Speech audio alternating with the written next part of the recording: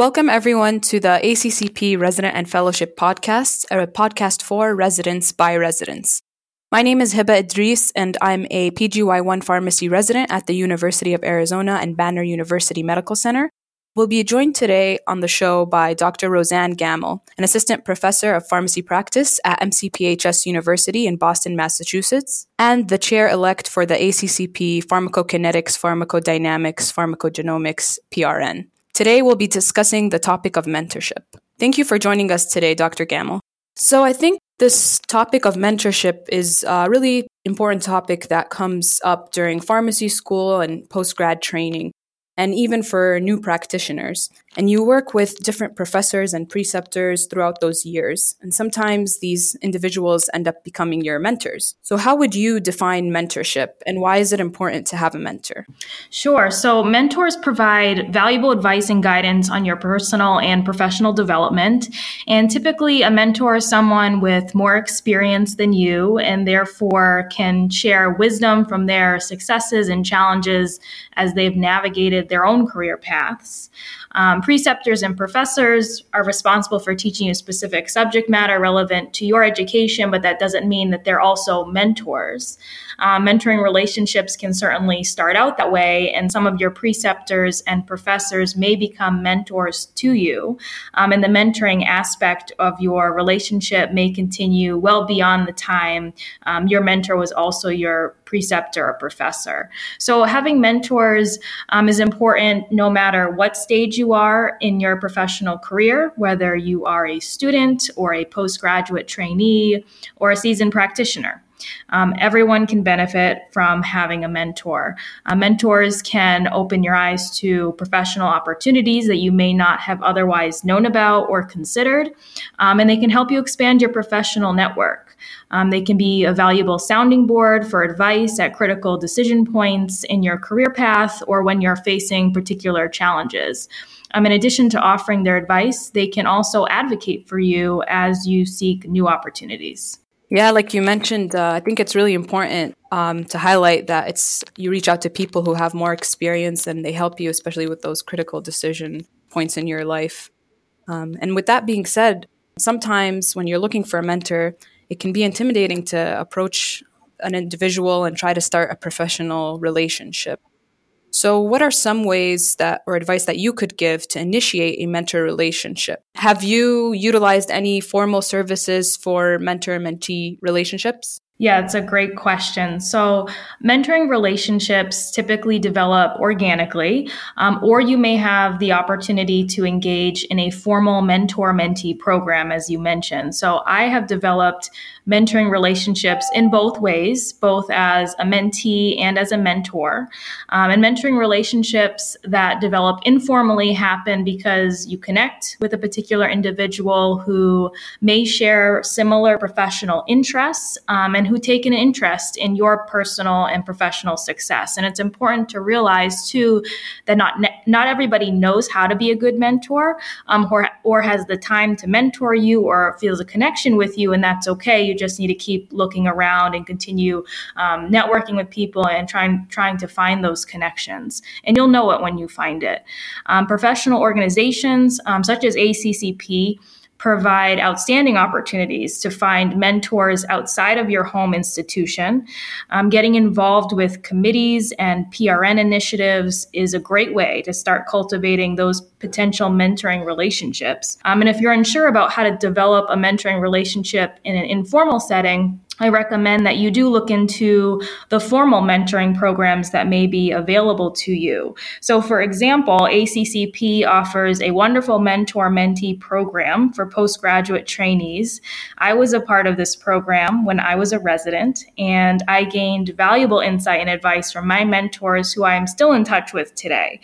These individuals were also key in helping me to expand my professional network. And then, like you were mentioning, sometimes you have to consider that initial interaction that doesn't flow between mentors. So what are some things that you consider when you're selecting a mentor? I know you kind of alluded to that in the beginning. And how have mentors impact you specifically as a postgraduate and now as a practitioner and a professor? Yeah, so mentors should be individuals first and foremost that you look up to, a role model for you, somebody whose experiences that you can learn from. Perhaps they followed a career path that you are interested in or have a particular skill set that you also want to develop. Although it's beneficial to seek mentors who share your professional interests, they don't necessarily have to be practicing in your specialty.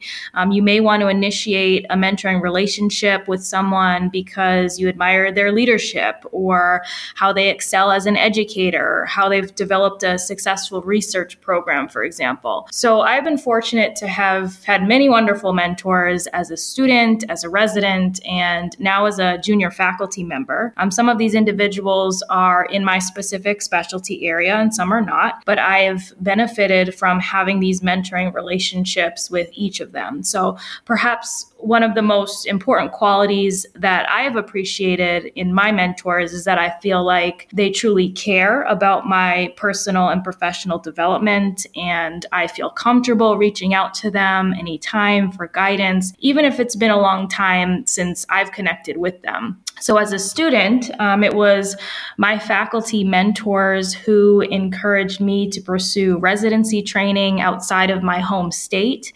And that has impacted the trajectory of my career path in a big way, and ultimately led me to many other mentors and professional opportunities that I wouldn't have had otherwise. My residency mentors continue to provide support and guidance as I develop my clinical practice, and they frequently recommend me to others to collaborate on writing publications and book chapters, as well as putting my name forward for invited talks at national conferences. And these opportunities continue to propel my career forward, which ultimately helps me build my reputation in my specialty and become a leader in the field. So now as a junior faculty member, I was assigned a senior faculty member as a mentor through a formal program that we have at the university. And this individual has given me valuable one-on-one guidance on how to balance my teaching, service, and scholarship responsibilities and how to set myself up for success for promotion. That's great to know that you have different mentors throughout your career. And even now as a faculty, you still have some mentorship that goes on as a professor. So that's great to hear. And then the last question I have is you kind of alluded to continuously keeping in touch with your mentors and keeping in touch with them in terms of questions that you may have and your comfort level and your successes. So how can we as postgraduates try to ensure keeping in touch with the mentors we've had over the years? Do you have any tips? Yeah, that's a great question. It can definitely be difficult to keep in touch with all of your mentors over the years, but as a mentor now, I can assure you that your mentors want to hear about all of the great things that you've been up to, even if it's been a while since you've connected. You can consider sending an email to your mentors once in a while to update them on what's been going on in your life, particularly when you transition to a new opportunity.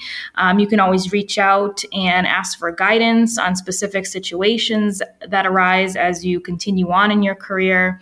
I find professional organization meetings a great time to reconnect with mentors, particularly those who are not in my immediate geographical area.